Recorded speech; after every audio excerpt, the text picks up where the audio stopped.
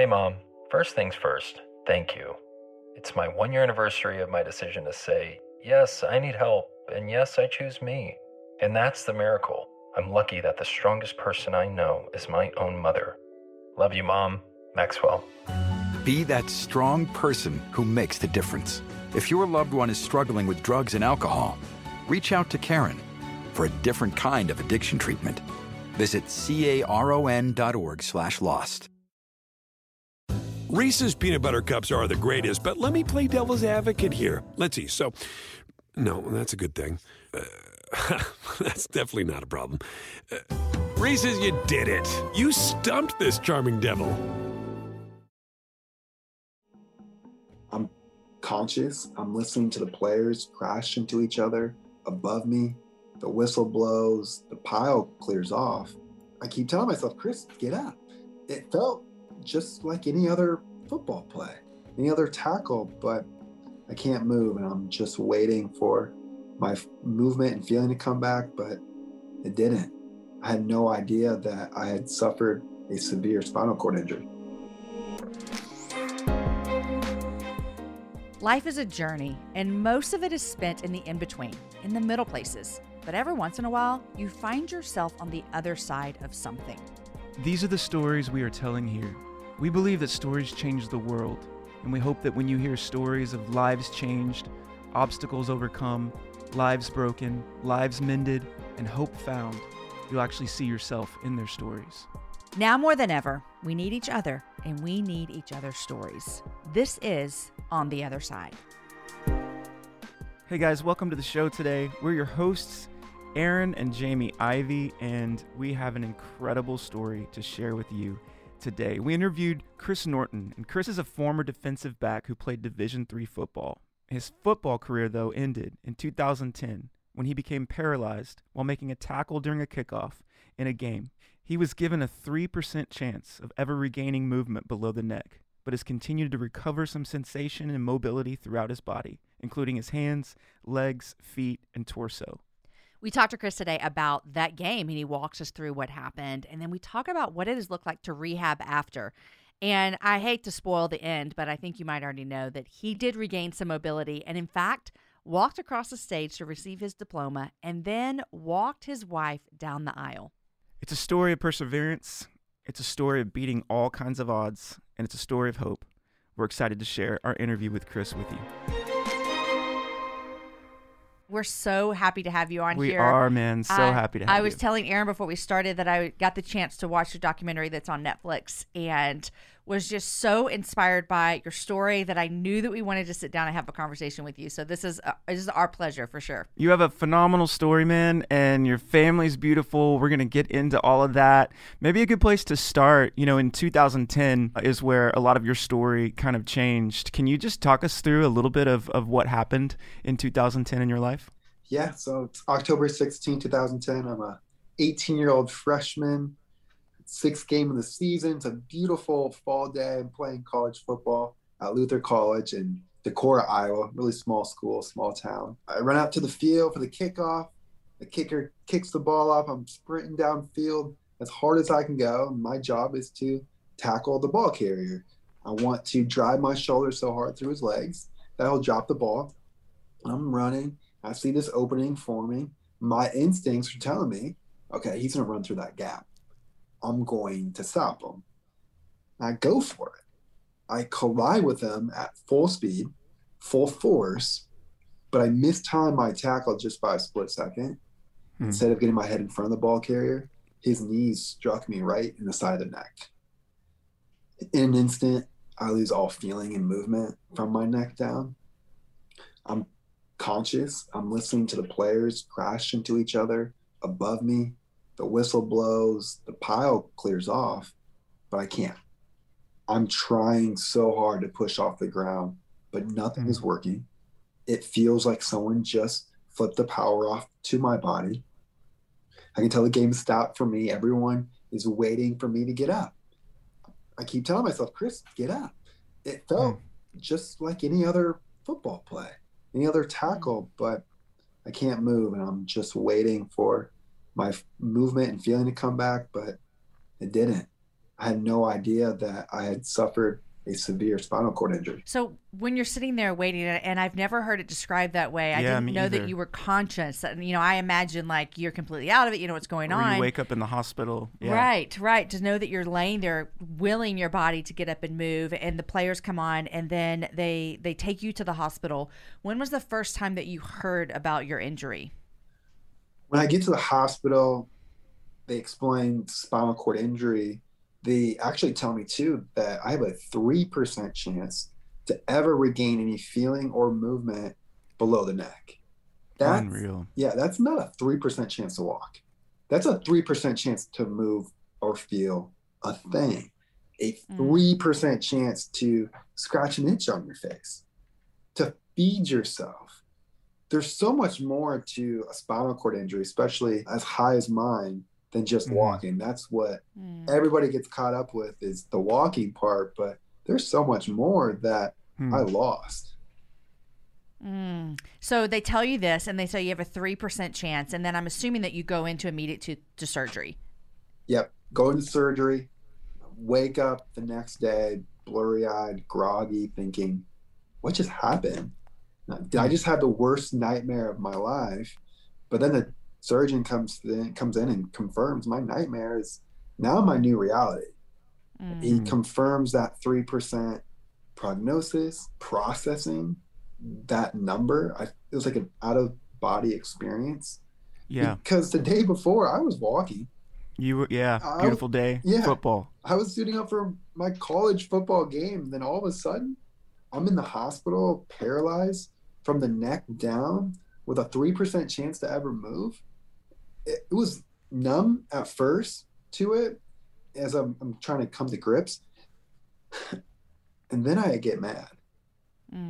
I tell myself, no way, not me. This is not going to be my life. I'm going to beat the odds. I will not be that 97% who don't recover from this. I will do whatever it takes to be a member of that 3%. I get going to work right away. The only thing I could do, which was to nod my head yes and no. I would nod my head yes and no for hours. And after I was able to do that for better, I started shrugging my shoulder, beating the 3% odds. I kept finding ways of how can I escape this horrific situation and get back to my life. What did your family and your friends think in that moment when they hear 3%? You know, was the overall vibe like, no, he's going to be the 97%? Was it a vibe of like, man, I don't know, he's going to be the 3? Like, what was everybody's kind of like perception of the whole thing? Thankfully, my family has the same sort of stubbornness, grit that I have. They were all for, okay, there's a 3%. We're going to be that 3%. We will do whatever it takes. Like I had a team around me of this positivity and this faith that we are going to get through this. We're going to figure it out. Chris, have you seen that movie Dumb and Dumber? Oh yeah. Love that movie. Isn't it that the movie where so you're saying there's a chance. chance. Yes, This is I what I love keep that. thinking of. Is like I keep imagining you being like, so you're saying there's a chance, and you're just gonna go for it. That kind of drive, man, that you're explaining, had you always had that kind of drive? Was that like common through like childhood and even high school? I did. I would say I always had this resilience to me, and I really attribute that to my dad and growing up, because I loved competition. But while I loved competition, I wasn't the best athlete. I can remember one weekend at this basketball tournament. I had the worst weekend of basketball of my life. I'm on my way home. I'm fighting back the tears, so disappointed. I knew I could do better. And to make matters worse, I had to ride home with my coach. My coach was my dad. Yeah. And so as the coach's kid, you have that extra pressure. I get home, I kick my shoes off, I go to the couch to try to distract myself from my frustrations and from being this poor basketball player. I'm watching TV, playing video games, probably have a bag of chips if I remember right. And then finally my dad, he comes up to me. He says, Chris, if you don't like where you're at, then do something about it. I don't know what it was, but those words, it clicked. Why am I feeling sorry for myself when I'm not doing anything to change the outcome? Like, I'm going to continue to be exactly where I'm at as a basketball player unless I go and get better. And so I got up off that couch, I grabbed my basketball, and I shot baskets until it was dark. And then I would do ball handling, and it just triggered this response system in me of when I don't like this outcome, I'm going to respond. I'm going to do something about it. And it's my responsibility. And essentially my dad taught me to take radical responsibility for all of your outcomes for life. And the more responsibility you can accept, the better you'll respond to adversity. And then one of the quickest ways I found to become more adept in taking that ownership for your life and for your success and happiness is to cut out blame, the need to complain, and really all excuses, because these behaviors, they keep you emotionally stuck. They prevent you from doing all that you can do, because blame is not a good strategy for a meaningful and successful life. Yeah. And so I knew, like, I'm taking this radical responsibility once I accepted that the only thing I really have control in life is how I respond. I had no idea as a kid, as that grew in me, how important that would be in my life. Yeah. Absolutely. Chris, I'm I've seen some footage of your rehabilitation, and man, it looked brutal. And I'm just so curious, like, how long that took, and then, what was it like not being in control of your body? For your whole life you have been, and then you're having to relearn, how to use your arms and how to stand back up again. Can you talk to us a little bit about the rehabilitation process? Yeah, it was extremely frustrating and discouraging. Every single day when you're trying to do the most basic tasks ever. When you compare yourself to where you used to be, is where I was as an athlete, it was so discouraging then to just try to work on moving my hand to my shoulder. Just trying to get my hand to my shoulder was a complete struggle. I had to have people feed me. It was just all these different little things I couldn't do, and I knew how to do it. I knew exactly how it felt and what it's supposed to be like, but no matter how hard you try, it doesn't matter. It's like trying to push through a brick wall. I just keep pushing, but nothing is happening. So then in the training, it wasn't physically exhausting, at least at first. It was mentally exhausting because I had to concentrate so much on trying to move a finger, to move a toe. My training started out just to be able to tolerate being in a wheelchair. My blood pressure, I couldn't regulate my blood pressure anymore. I had a hard time breathing. I still have a hard time breathing. To this day, I don't have a full laugh, a full cough, because your spinal cord also controls your strength of your lungs and diaphragm. So I was really trying to do everything. I was trying to strengthen. Yeah. So it was exhausting.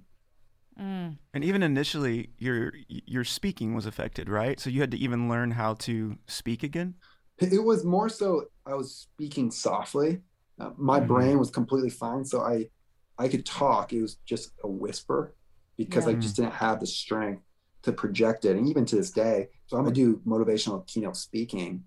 I sometimes have a hard time with the different AV systems because they have to crank my microphone all the way up, and sometimes you get a little bit of feedback the louder it gets, but I need all that volume because I just don't have the volume, the strength in the lungs and diaphragm to project as well as I'd like to. Yeah.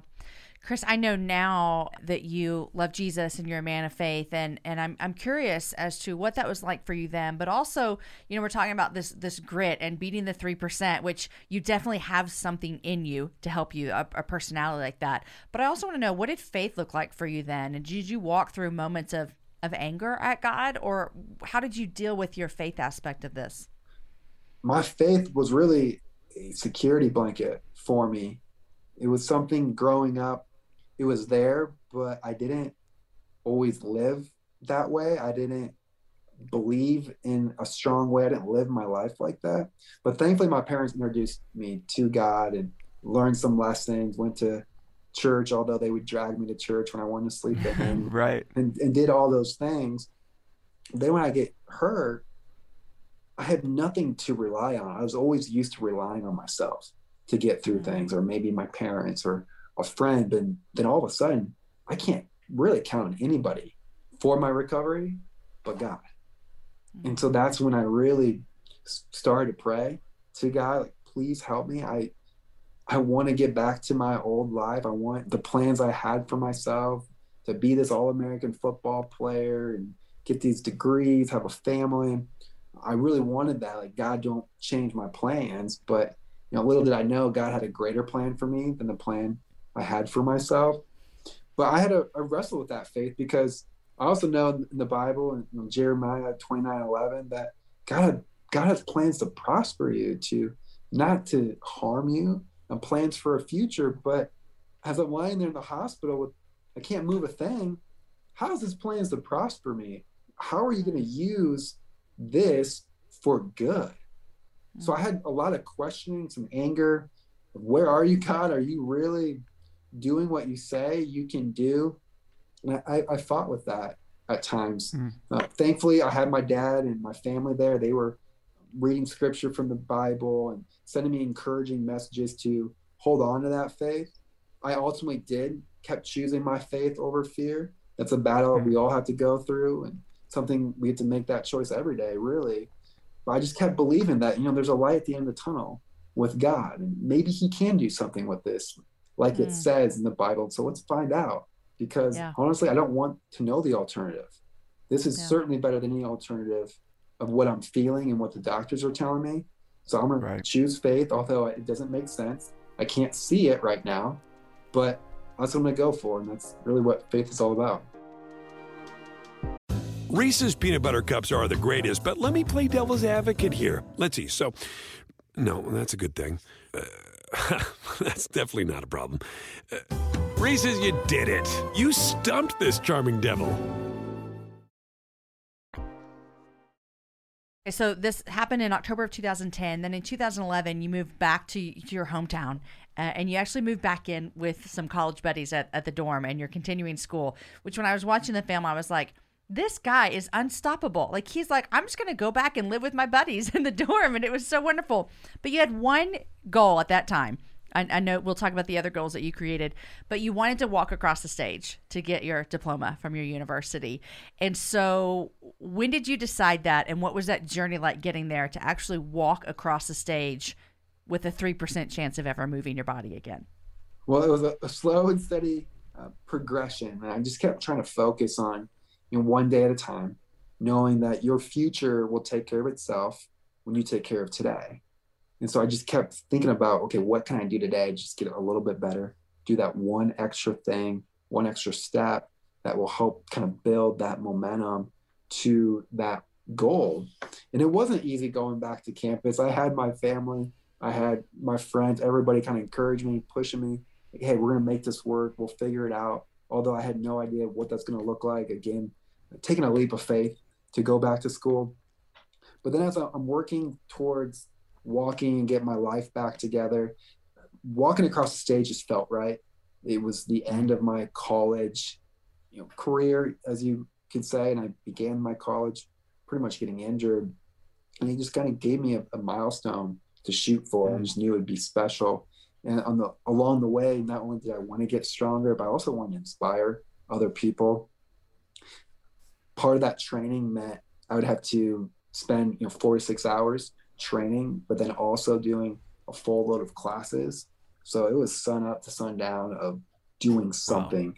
Wow. It was definitely really tough because I can't type. I know you guys can see my fingers, but I don't have dexterity in my fingers, so it's not like I can type up paper, which made it really hard in college. I had to use everything through an iPad, which at the time they're not nearly as nice as they are today. Yeah.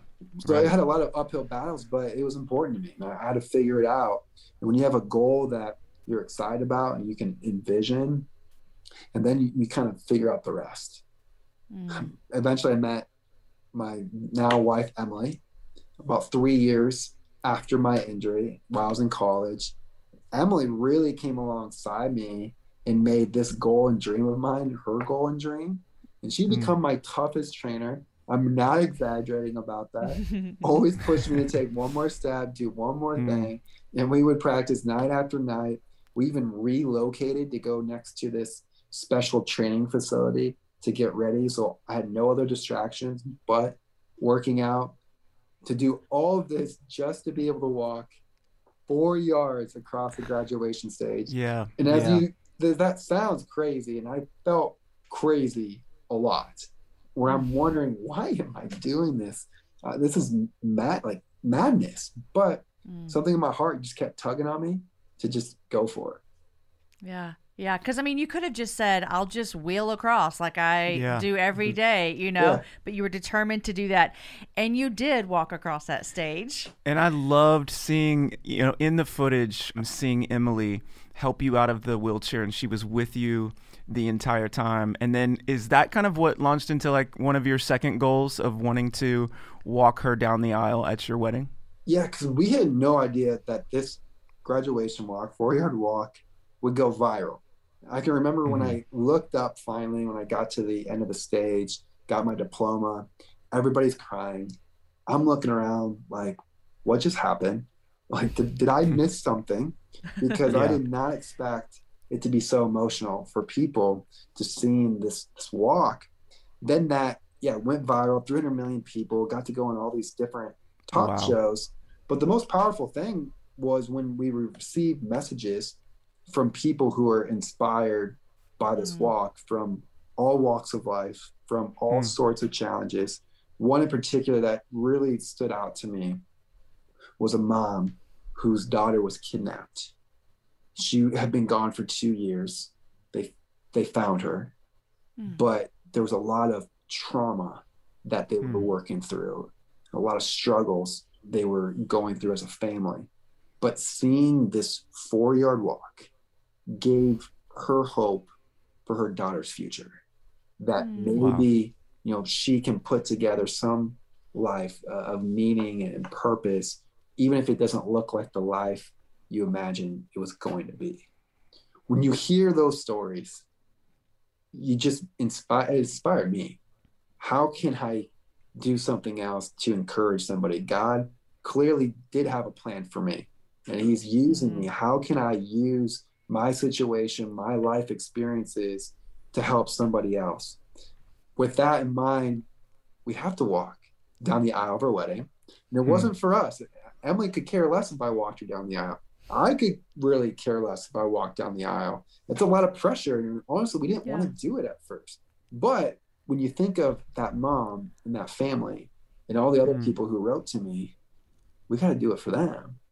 Like, they're counting on us.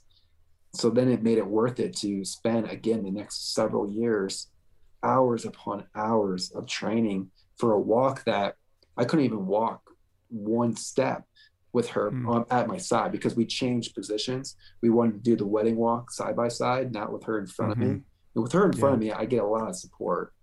But on the side, I don't. I lost a ton of support. So that made it really challenging. But again, it was worth it. Chris, I find it so interesting with what you just said, is that when you said I could care less if I walked down the aisle, Emily could care less if I walked down the aisle, but these people who are so encouraged by it, it matters to them. And that also shows me a lot of your personality as well, as this grit and this desire to beat the 3%, but also you're using what has happened to you, back in October of 2010 to literally be a conduit for hope for other people. And you said earlier when you were in the hospital bed wondering, God, I don't know how you're going to have a plan for me. And now when you're looking at your life, 11 years later, do you see the hand of God on all of these moments in your life? Oh my gosh, yes. How can you not? It's opened doors that would have never have opened without that injury and that play. So when people ask me, Chris, would you go back and change that play? No way. Absolutely not. How could I? It's opened, like I said, doors that have blessed my life and enriched my life so much that I can't imagine living a different life. While that doesn't mean there aren't moments when I'm frustrated and angry about wishing I could do more, especially now as you kind of foreshadowed as a dad. There's times as a dad where I want to show him how to throw the football. I want to teach him how to swing the bat. I want to play with them in the pool, throw them around. I had a really active parents where they're in the pool with me, they're playing with me. My dad coached me in every single sport, even if he never played the sport. They were just really hands-on. I wanted to be that dad. I can't be that dad I always dreamed about. You know what? It's okay. While that's frustrating at times, I can be the dad that's the most important dad, which is a loving, present dad. Somebody that's going to cheer them on, be there for them when they need me. And so that's the things that I focus on is, my abilities and not my disabilities, what I can do, not what I can't do. And that's where my power comes from. Man, I love that you're talking about your family now. Can you tell everybody, we talked about Emily a little bit, but can you tell everybody just what the rest of your family looks like? Yeah, right now we have 7 kids. We have 5 adopted daughters. The oldest is 22. We have 11, 10, 7, and 5. Then we have a child that we're fostering who's 2 years old. And then we are co-parenting a 7-year-old that we used to foster. So 7 kids is our spread as you can see, 22 to 2 years old. Oh my gosh. Now, Chris, what I know from just watching the documentary that I just cannot say enough of people, y'all got to go watch this documentary, is that your wife, Emily, you'll have to explain it because it was a very non-traditional route of you guys becoming parents by the fact that Emily was fostering one, if not more, of your daughters before you guys were even married. So can you tell us that story? Yeah.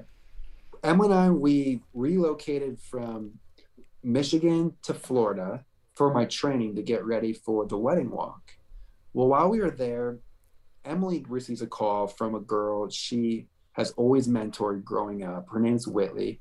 And Whitley was the one that introduced Emily to the foster care system. And it was Emily who introduced foster care to me. I had no idea what that was all about. Well, Whitley calls, she's sobbing, and she begs Emily and I to take her in as a foster child. She's 17. We're 23, 24 years old at the time. We talk it over. If we say yes, that's a host of challenges. Am I qualified and ready to be a dad? I just felt really inadequate. We just had all these insecurities and questions about it. But at the end of the day, we also thought about, what if we say no? She has, has had behaviors in the past. Will she be able to get through this stage of life if we don't, do something about it? And because no one wanted her, she was going to get sent to juvenile detention. And so we said we'd do it. And we were her 18th placement. Our goal was to help her feel loved and special, to know that we care about her and she has a place in this world.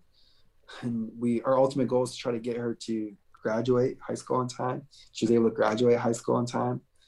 But while there was plenty of challenges, we also had so many great moments. She's a great kid. These kids too often get defined by their past and their wrongdoings, their mistakes. They just need a stable and loving home because each and every one of them are so precious, so special. And when they're in that stable environment, they really start to flourish and come into their own. Yeah, yeah. So is this your oldest daughter? Yes. And then we eventually adopted her when she was 19. Yes, That's amazing. And so you guys, throughout your marriage, you have had, I think I read 18 children through your house? Yep, we've had 18 foster placements. That's incredible, man. Incredible. So, okay, so 7 kids right now, you and Emily changing the world, right in your community. I want to talk to you about being a dad. And you mentioned that a while ago about some of the limitations that you've had. I would like to ask you the same question that I asked you earlier about your faith when you had your accident, and even the idea of, I'm not the dad I always dreamed I would be. How have you wrestled through that with God as well? Well, I see the other blessings of my life, and there's always going to be kind of thorns in the side, things that you wish could be better, things that you feel maybe God got wrong. You feel like he got wrong, but these are the things that really you got to switch your focus and your mindset to the things that you are getting, what you do have, what you can do, And that's what I'm really intentional about, is keeping my mind on those things, because your life will follow in the direction of your strongest thoughts. And I know that I have to think about those abilities and the things I do have more than the things that I've lost and can't do. So I'm very intentional. So for instance, I have a couple of ones that I'll pay attention to, like I don't have to stand in line. Everyone's waiting, their legs are hurting, feet are tired, and I'm just chilling in my chair. I can never lose a game of musical chairs. I have a undefeated record. No one's ever beat me. Plus, I don't feel mosquito bite. Because of my injury, I lost some sensation. So I can have 30 mosquitoes on my legs. I don't feel a thing. It's right. I have the best parking. Everywhere I go, I have a front row spot waiting for me. Unfortunately, where I live in Florida, it's really competitive. So I have a few run-ins there, but I'm always being very intentional about the things that I do have, and you can always find something in your life to appreciate when you have the will. So good. Chris, it's been almost 11 years since your accident. Do you have any other medical challenges that are ongoing that you're having to deal with? Or would you say like, I've conquered the really big ones? What does that look like for you medically? I mean, medically, in my body, I'm always trying to stay in shape, trying to stay strong and healthy, because it's really easy for your muscles and your body to atrophy, to kind of lose some mass. So I feel like I've lost some weight that I'm trying to keep up. I'm trying to stay on my feet, do some walking and exercise where I can, because my workout regimen is nothing close to what I was doing to get ready for the graduation walk or the wedding walk. But my priorities have shifted, because it's just not a priority for me to walk independently anymore. It used to be. I used to think that was the epitome of happiness and joy, but happiness isn't measured by steps. I know people who can run, jump, and swim who are unhappy. So clearly, happiness has nothing to do with your physical abilities or even wealth, for that matter, and everything to do with your mindset. And so while I have the struggles like everybody else, I'm just really intentional to work through those things. And as a result, I have a positive attitude. But needless to say, that's health-wise, I'm doing well. I'm really conscious about that physically and mentally, but there's no major hiccups or anything that I'm concerned about. Obviously, the longevity, maybe not obviously for a lot of people, but the longevity for someone who's a quadriplegic is not statistically very good as far as how long they live, but I feel that I'm on top of my health and I take care of it. Yeah. Chris, I absolutely love your perspective, man, on your life, your perspective on how to help other people. You said one of your goals is to inspire people.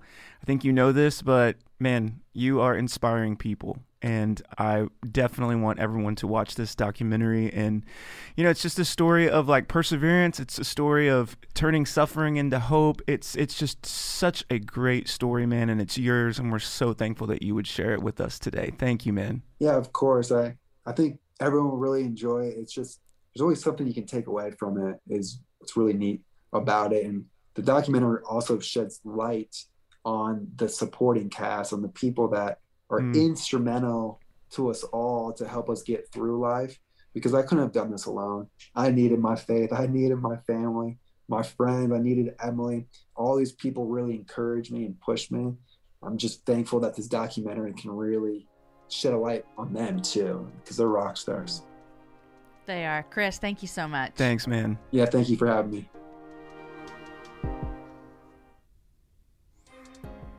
So Aaron, I told you I've seen the documentary and it's so good. I cannot tell you enough how much all of you guys should go watch it. It's on Netflix. I believe you can even find it on Amazon Prime. And I've only watched the trailer, but as soon as I got done watching the trailer, I'm like, this is the next documentary I have to watch. You even let Story watch it, right? Yeah, Story and I watched it, and it's just beautiful. And he goes through this whole story about his injury, and then they talk about him walking across the stage, and then his wedding, and there's footage from that. And his wife, Emily, I think I want to know her because I think I would be friends with her. So much of what he talked about was actually taking responsibility for the change that he wanted to see, even in the worst circumstances. And I love how he just even got super practical about taking little small steps, taking like 1 or 2 things that you can work on every single day. And those things add up, they stack up to seeing change in your life. That was super inspiring and challenging for me. I agree, and I was so encouraged by just his tenacity and his grit, but also the way faith played a part in his story as well. And, I didn't ask him, but he answered it for us of, would you go back and change that day? And he said no, because look at his life now. I also was really inspired when he was talking about parenting his kids. And sometimes, I haven't had a traumatic spinal cord injury, but I sometimes wonder, am I the best parent for these kids? Because I feel like I'm messing up and I'm failing, I'm doing these things wrong. And I remember a friend told me one time, you are the best parent for your kids because God chose you to be their mom. And I just felt that coming through in Chris's conversation as well, talking about being a dad. We know Chris's story encouraged you and challenged you. Please go check out his documentary called 7 Yards. You can find it on Netflix. Today's show was mixed and edited by Aaron Campbell. Show notes were written by Abby Castell. Show graphics and videos were made by Rachel Ray. And the show is produced by Lindsay Sweeney. Please share this show with a friend if you loved it. It's how most people find out about podcasts. Thank you for listening to On the Other Side with Jamie and Aaron Ivey.